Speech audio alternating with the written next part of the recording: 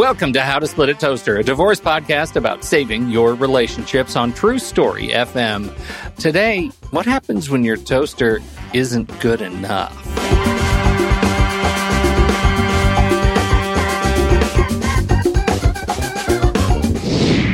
Welcome to the show, everybody. I'm Seth Nelson. As always, I'm here with my good friend, Pete Wright. Today, we're talking about imposter syndrome in your divorce. What does it mean to see yourself as an imposter? You start to doubt your own abilities and decisions. You'll struggle when it's time to assert your own rights and needs. You'll find you lack confidence in negotiating and making decisions. This week, attorney and fellow podcaster Lauren Abrams joins us to tell her story of 52 weeks of hope and how overcoming imposter syndrome can lead to freedom from stress, anxiety, and fear. Lauren, welcome to the Toaster. Thank you so much. It's great to be here. We're so glad you're here, and I feel like this is a good conversation. Because you're a lawyer and a podcaster. That's very exciting. Sounds strangely familiar. It's weirdly familiar. It's eerie silence in the room. I want to talk about how you feel about yourself can impact your divorce, and you actually had brought this question, like, to talk about imposter syndrome and how living in this state of imposter syndrome can impact the way your divorce plays out. Can you introduce us to the topic and kick us off? Sure. Well, imposter syndrome is when you feel like you're a fake or a fraud, like you're going to get found out. And it's really fear. And you have to feel the feelings. If you don't feel your feelings, it's going to come out someplace else. And it could come out just like stress. It's going to come out in your body someplace. There's all kinds of studies and everything else that show that if you don't feel your feelings, it'll come out in some other manner. And usually in a negative manner, right, yes, Lauren? It's definitely never a healthy manner. Oh, no, definitely not. It's stuffing your feelings, all that stuff. I didn't grow up talking about my feelings. I still have to Google feelings list and go, yeah, it's that one sometimes. Well, here's the thing. Like when you talk about imposter syndrome, this whole idea of feeling like an imposter when you start to doubt your own abilities, you doubt your own ability to exist in your skin and do the things that are being asked of you. I look at, first of all, just in the space of vulnerability for the two of you, I have never looked at a lawyer and said, man, I'll bet they really feel imposter syndrome at any given point. It feels like if you really are able to internalize imposter syndrome, you don't become a lawyer. Do you guys feel that way? That's such a good question, because I can remember practicing a good 10 years, walking down a corridor of a courtroom and thinking, look at all these people. They think I'm a lawyer. I am a lawyer. I went to good law schools. I put myself through school. And yet I think I've got them fooled. Like, what? Even when I started my podcast a couple of years ago, I can remember being on a Zoom for a legal reason and thinking all those little squares, you can tell when people are on their phone and two little squares talking to each other. I think they're talking to each other. Who knows who they're talking to? And I'm like, they're thinking about me. They're talking to each other going, did you hear? Lauren started a podcast. Who does she think she is starting a podcast? When I became that person, thinking people are talking about me, and everything else, that's imposter syndrome. And eventually I realized nobody's talking about me. Nobody cares that I started a podcast, and it has nothing to do with my legal profession, by the way, at all. And, nobody is talking about you at all. You have to feel the feeling, walk through it, and keep going. So the whole thing, and with a divorce, I'm sure Seth will talk about this more than anyone else. When you think, well, I won't be able to do that. Yes, you can. On that point, Pete, I'm going to let out a big secret here. Do it. People in the general public think lawyers are smart. I assure you, that is not always the case.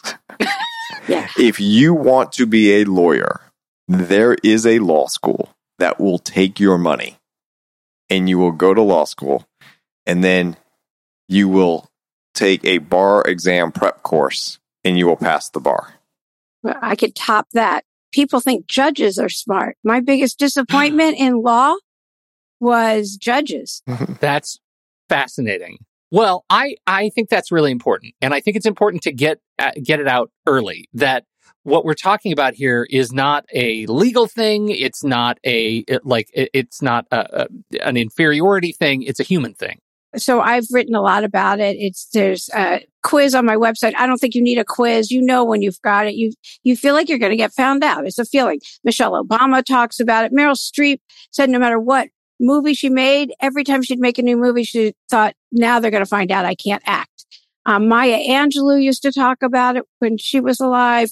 I mean, very high performing women talk openly about it. Sheryl Sandberg, in her book, she talked about it. You're in a very good quality of people if you're feeling like that. Yeah. So my question then comes down to, from your perspectives, how does imposter syndrome, how can you as a divorcing couple, let's say, or divorcing individual, how can imposter syndrome impact your divorce and what you're trying to accomplish? I mean, I think it would come into play into anything you're doing. Where I see it, Pete, there will be some clients that are like doing everything they can just to juggle everything, right? And usually that would be moms. Okay. They're trying to work, trying to get the kids. There was all these social pressures on them. I think women do a great job, generally speaking, supporting each other. There's more support groups in our space talking about divorce. There's a lot more female voices than male voices. But also, I think generally speaking, that sometimes women will then judge women more harshly than guys will judge guys. Guys are like, whatever, he's an idiot, and they move on. Okay? So how does this play into imposter syndrome? When they're juggling it all, they're like, oh my God, if I go to court, they're going to find out that I really can't handle all this shit, right? Or maybe I am I a bad mom? I'm trying to be a good mom. I'm doing this. I'm doing PTA. I'm going to all the events. I'm packing the lunches. I'm packing the orange peels for breaks at practice. I'm doing all the homework, or kids need therapy. I'm getting there. Like, maybe I really can't handle it. Maybe I'm just going through the motions. And I'm doing what I'm supposed to do, but deep down, maybe I'm not a good mom. Maybe it's because the dad keeps saying that she's doing it all wrong all the time, right? Yeah. So she doesn't feel like she can do it. I'm going to get found out. And we all know, oh yeah, we're going to court. I'm going to air that dirty laundry. And people think that people just sit there all day and look through the court file about all the bad shit that people say about each other. And I tell people don't even know how to find it. And if they did, they don't care. And if they really tried to get it, they got to go down to the courthouse, because if in Hillsborough County in Florida, most of these records are confidential. You can't just pull them offline necessarily. Some you can, some you can't. So that's where I see a lot of it, where like, am I going to get deposed? They're going to find out. I'm not as good as I'm saying I'm going to be. Am I going to have to go to court? They're going to find out. What am I going to tell my lawyer about this? Because if I tell my lawyer, oh my God, is he going to represent me? Is she going to represent me? If they know that I don't think I'm that good, well, how does that play? It's so fear-based. Yeah. I see it a lot in how it manifests itself in really different ways, depending on the client and their situation. You have to tell your lawyer everything, because the lawyer can't be blindsided.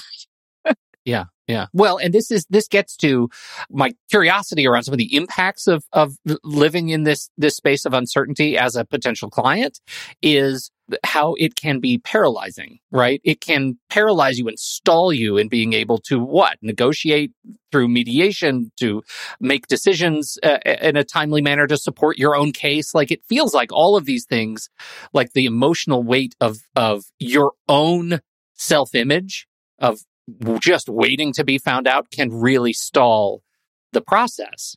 Yeah. And I'm going to flip the coin on this now. Take the guy that owns his own business, and he's doing well, and he's buying flashy stuff. And a lot of that is because it's materialistic society. That's what he's into, whatever. But it's also like, oh my God, I'm going to get found out because my business isn't as good. It's going to go down. Now, every single judge on every single divorce case has always heard the guy that owns the business is on its way down. It's never going up in a divorce. No one comes and says, Judge, I pocketed $12 million, but next year we're going to hit 20. No one says that, right? They say $12 million was an anomaly, Judge. We couldn't believe it. We're going to be down to 3 if we're lucky next year, okay? But part of those guys, when they're making more money than they could ever imagine, they think like, how am I here? Like the charade is going to come off. I'm going to lose it all. And now you're asking this guy to pay X number of dollars in alimony because under the law, that's what he's required to pay. But he's like, it's an illusion. It's all going to go away. And and I tell him, well, if it goes away, we can come back and modify. So it works in all different interesting ways. And that's part of being the counsel at law, to figure out where people's fears are and how do you discuss those fears. Because we're making a deal today that could go on for a very long time, and things change over time. I'm paralyzed just thinking about it, trying to empathize through it, because how do you, like, it's something we've talked about on the show in the past, like part of what it takes to get over this particular hump is being able to develop a new set of muscles under stress and anxiety and fear. And those are the muscles that tell you, hey, right now, I need to live in fact and truth. I need to live in only what I know to be true and not the story that I'm telling myself about it. How do you develop that muscle? Now, I know, Lauren, you in your sort of background, you overcome your own sort of stories there. Like, how do you, what can you learn through, and maybe you want to introduce 52 Weeks of Hope at this point, is what can you teach us about developing that new set of muscles to be able to respond to under stress and anxiety and do so authentically and clearly? And that's where all the tools of, because you've probably, if you're getting divorced, you've been hearing, what a piece of shit you are, you're no good. I mean, you've been fighting, right? And you've probably been hearing it for a while. So hopefully you do have really good girlfriends or guys. I mean, I actually have interviewed certain men, and they need support groups. Men really do. It's so true what you were saying, Seth, that the guys are like, yeah, get over it or whatever. I mean, I interviewed a relationship coach, especially during the pandemic on lockdown, when he was saying the girls need to give the guys a break. They want to marry you on the second date for a reason. They have no one at all. And they have no one to talk to. Because I was asking him how he was doing with his guy groups. He goes, what are you kidding? He used this, my wife has book club. She has PTA. She has this. She has that. He goes, I'm with the kids. He goes, and that's when it got a little bit dark. He was talking about the guys have nothing, and the girls, like, they talk about everything and they move on. So it's sort of natural, they like naturally fostering community. And it's so true. I like to think that next generations, the guys aren't like that. I see my son and they seem to talk a lot more, but I don't know. It depends on the person. Anyway, there's a lot of tools you can do. One really simple, which is affirmations. You feel like an SNL skit, but really looking in the mirror and telling yourself how great you are, it works. There's a reason people do it. It goes back to Louise Hay is what I know it from. Looking in the mirror and saying, I love you. I'm great. I am a worthy person. It may sound however it sounds, but they work. Well, let's talk about that. I like to hit these like uncomfortable stuff for people saying, really, does that work? It works. It's okay to give yourself compliments. You will beat yourself up all the time over stuff that you are being critical of yourself on. And I don't know why I keep saying the flip side of the coin today, but the flip side of that coin is, then why is it weird to give yourself a compliment? That's such a good point. I'm going to steal that. You know what? I've never actually said that. I talk about affirmations all the time. I never talk about how it's perfect. It's okay. I mean, Lauren, Pete's skin is crawling. When you compliment something I say, Pete hates it. Sorry, Pete. It does, but you know what? That's 100% projection, because as you're talking about this, I realize how shitty I am at taking compliments. Like, I can't do it. So how could I possibly give myself a compliment? I can't stand it when other people talk about me like that, right? For the next 24 hours, see if you can give yourself 10 compliments. But it's looking in the mirror and not saying, oh, I have wrinkles here next to my eyes. It's not looking at, for me, my hair. Like, why is my skin stained like that? That's weird. Like, sunspots. I can do that all day long. It's none of that. It's looking in your eye out loud saying, I love you. I am a worthy person. You know, whatever it is that you, wherever you need it. And first, you have to notice the negative self-talk. It's really important the first step is noticing the negative self-talk. I started doing this on small stuff.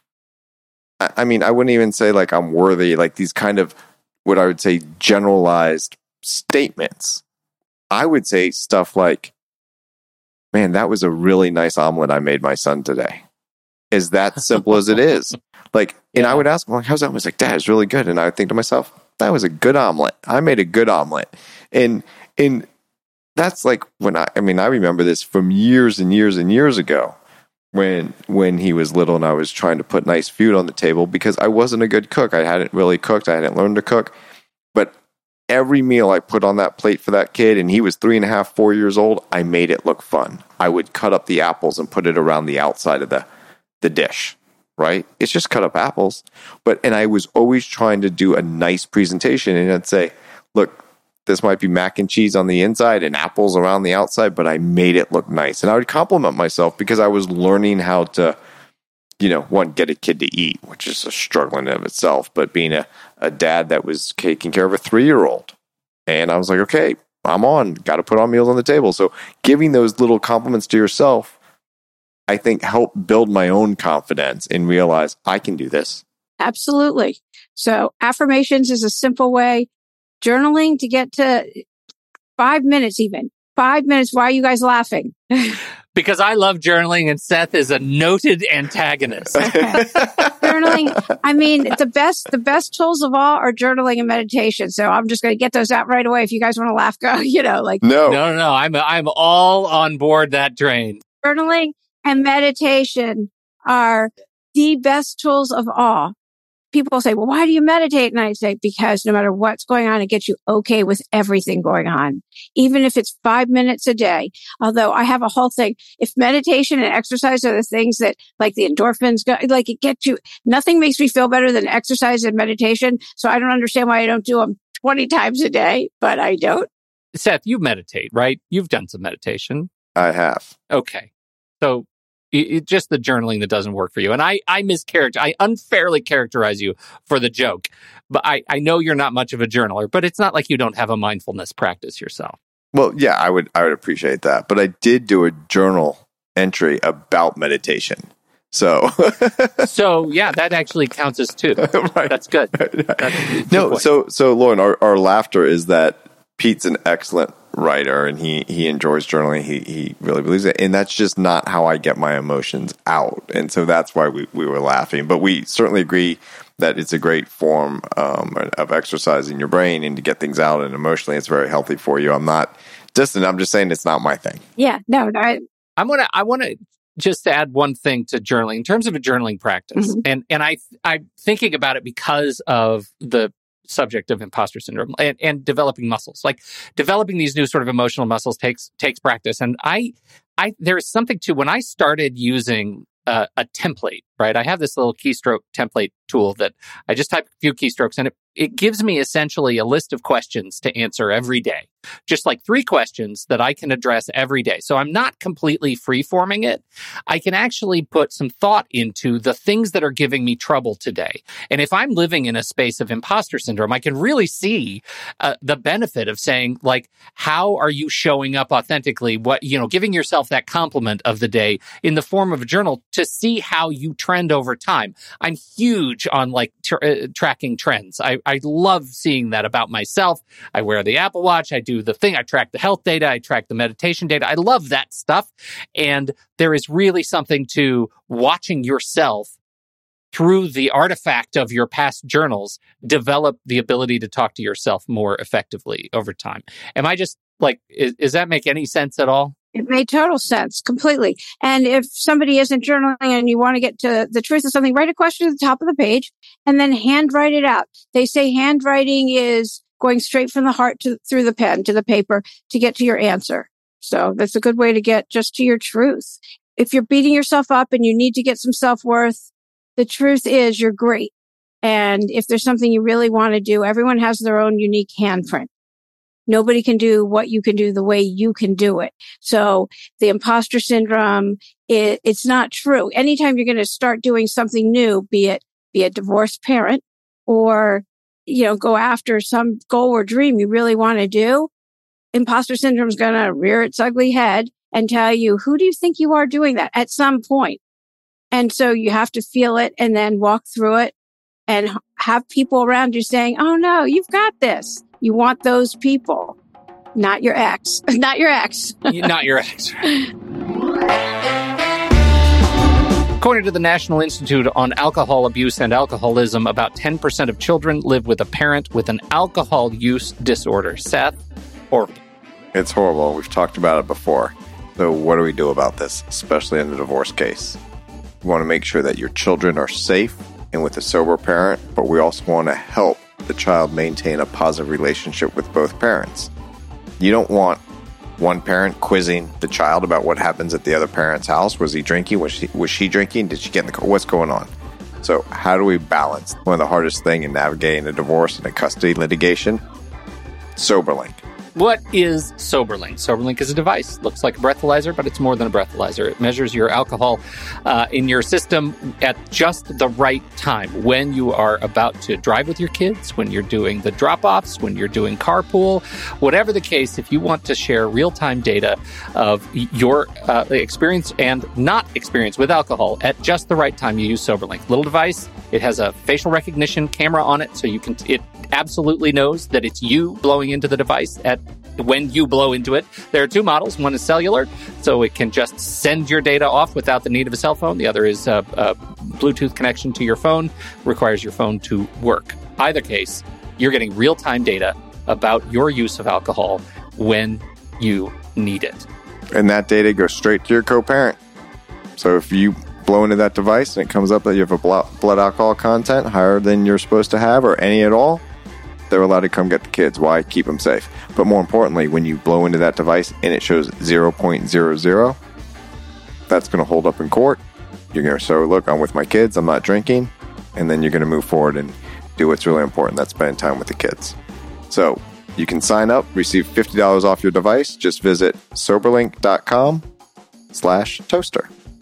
We really appreciate SoberLink sponsoring this show.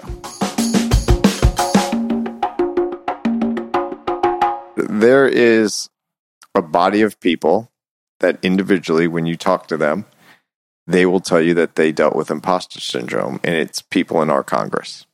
People that get elected to the House of Representatives, when they first get there, it's not uncommon to think, oh my God, what am I doing here? Yeah. What did I think I am? Right. Who am I to be making it? And then they've been there a month and they're like, what the fuck are all these other people doing here? You know? Yeah. But no, I think it happens a lot in different professions. When you sit at a board meeting and you first get elected to a board, you're like, what am I doing here? People are like putting me in this leadership position.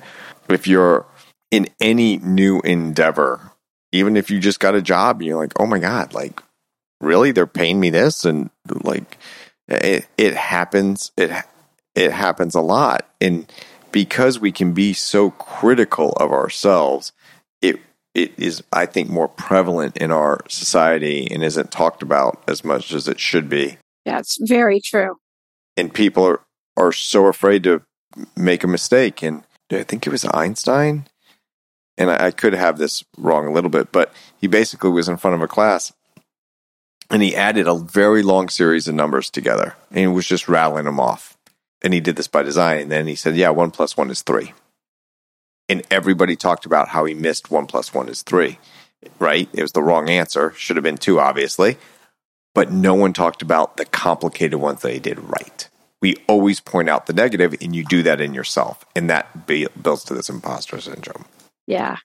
No, it's true. As attorneys, do you find you have to step into that emotional battle in your client's divorce process? Do you ever find you have to say, look, talk to a client the way you're talking, you're sort of asking us to talk to ourselves? Oh, I've had clients that have listened to the podcast and they say, well, Seth, I feel like I know you. I know your voice. I know what you're going to say. I talk the same way to clients that I talk on this show. Now, I might meet them at their level or explain things a little differently or be harder on some clients than other because the way that they take in information, right? Some people are like, oh, send me an email. Some people are like, shoot me a text. Some people are like, no, give me a call on the phone, right? Some people are like, don't hear me unless I write them a very clear, long letter saying, take my advice. Some people need me to say, you're being stupid. That's the emotional side of you. Let's get back to the legal side, right? So there's different ways that you have to meet them at their level. It's the same conversation. and I don't practice family law at all, but smart. I definitely speak to my clients the same. I'm like, you need to clear out space and make room for other things. I will always speak to clients the same way. I'm the same person everywhere, pretty much. I mean, I will speak from a somewhat spiritual level, somewhat. Well, let's use that opportunity to introduce formally 52 Weeks of Hope. Tell us about your podcast. Why'd you start it? What are you doing there? You don't practice family law. What's a non-family law attorney doing something as heart-centered as a podcast called 52 Weeks of Hope? 52 Weeks of Hope is where people talk about the hardest challenge they've overcome, how they did it, and give a message of hope. And it started from my own dark night of the soul. I'm somebody who's always very grateful. Another tool I use is I exchange gratitude lists every day. It's been exchanging it with my friend for 14 years. And daily, she does hers at night. I do mine in the morning. And there's a lot of other people now that are part of our gratitude chain too. Once I got through, the only way through is through. Everybody goes through their stuff. Once I got through this particular one, I was like, what the hell was that? And then I was like, why are we here? And I went through that whole kind of thing. But we go through these things, and I'm busy. I was single mom, raising both kids. I was given full custody. And I decided I was going to ask a much older demographic, what have you gleaned from living life? They say nobody on their deathbed ever wished they worked harder or made more money. So I wanted to know what these people tell me. What have you learned? Just for my own, it's as close as I come to DIYing, if that's a word. I'm not a DIYer. It is now. We're good. I'm not a DIYer, but, and so I started interviewing a person a week, just going and talking to them, and people would divulge really personal information to me. I'm not a shrink or anything, but they would tell me probably all my depot skills, right? And anyway, but I would just go and I would talk to these people. And after about 2.5 months, I was like, this is so rich. It's so good. I have to share it. Started being really common themes. And I thought I'd write one of these books where you open up, you're like, that's just what I need to hear. Or you close it and you open it again. You're like, no, that's what I need to hear. And call it 52 Weeks of Hope.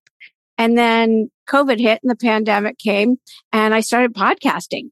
And I really never even listened to podcasts. Maybe Oprah or Brene Brown. That was kind of it. Anyway, so I started podcasting, fell in love with it, wasn't confined to Los Angeles anymore. And I've never looked back. And I didn't put the book out. I have a few of the chapters on my website.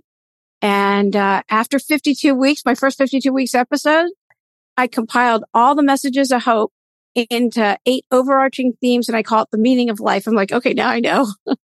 So that is the podcast. And now I'm a couple years in. Yeah, I was going to say, you really have screwed up the podcast name. Right? I mean, 126 Weeks of Hope doesn't have the same kind of ring to it, but there is a rich bounty of interview material in this show. And congratulations on healthy long run. Thank you. Of great interviews. It's great to have. It's always great to have other podcasters on the show, but particularly attorney podcasters. Pretty rarefied air. I'm just a little worried the next time I listen to your podcast, it's going to be Pete talking about how he had to deal with me and how to get over it. Yeah. Apropos of nothing, we'll get in touch about that schedule later. Hey, this has been really great. Well, so we'll put the link to the podcast in the show. And your website you want people to visit? Yeah, everything's on the website. It's 52weeksofhope.com, the number 52. Very easy. And right now we're offering free clarity and confidence boost sessions. So, and there's a clarity and confidence growth scorecard on there too. A little checklist of things you can do over 21-day period. There you have it. 52 Weeks of Hope, number 52. Check it out. Thank you so much, Lauren, for your participation today. And thank you, everybody, for downloading and listening to this show. Give yourself some compliments. Look yourself in the eye, in the mirror. Give yourself some compliments, and then go journal about it. On behalf of Lauren Abrams and Seth Nelson, America's favorite divorce attorney, I'm Pete Wright. We'll catch you next week right here on How to Split a Toaster, the divorce podcast about saving your relationships.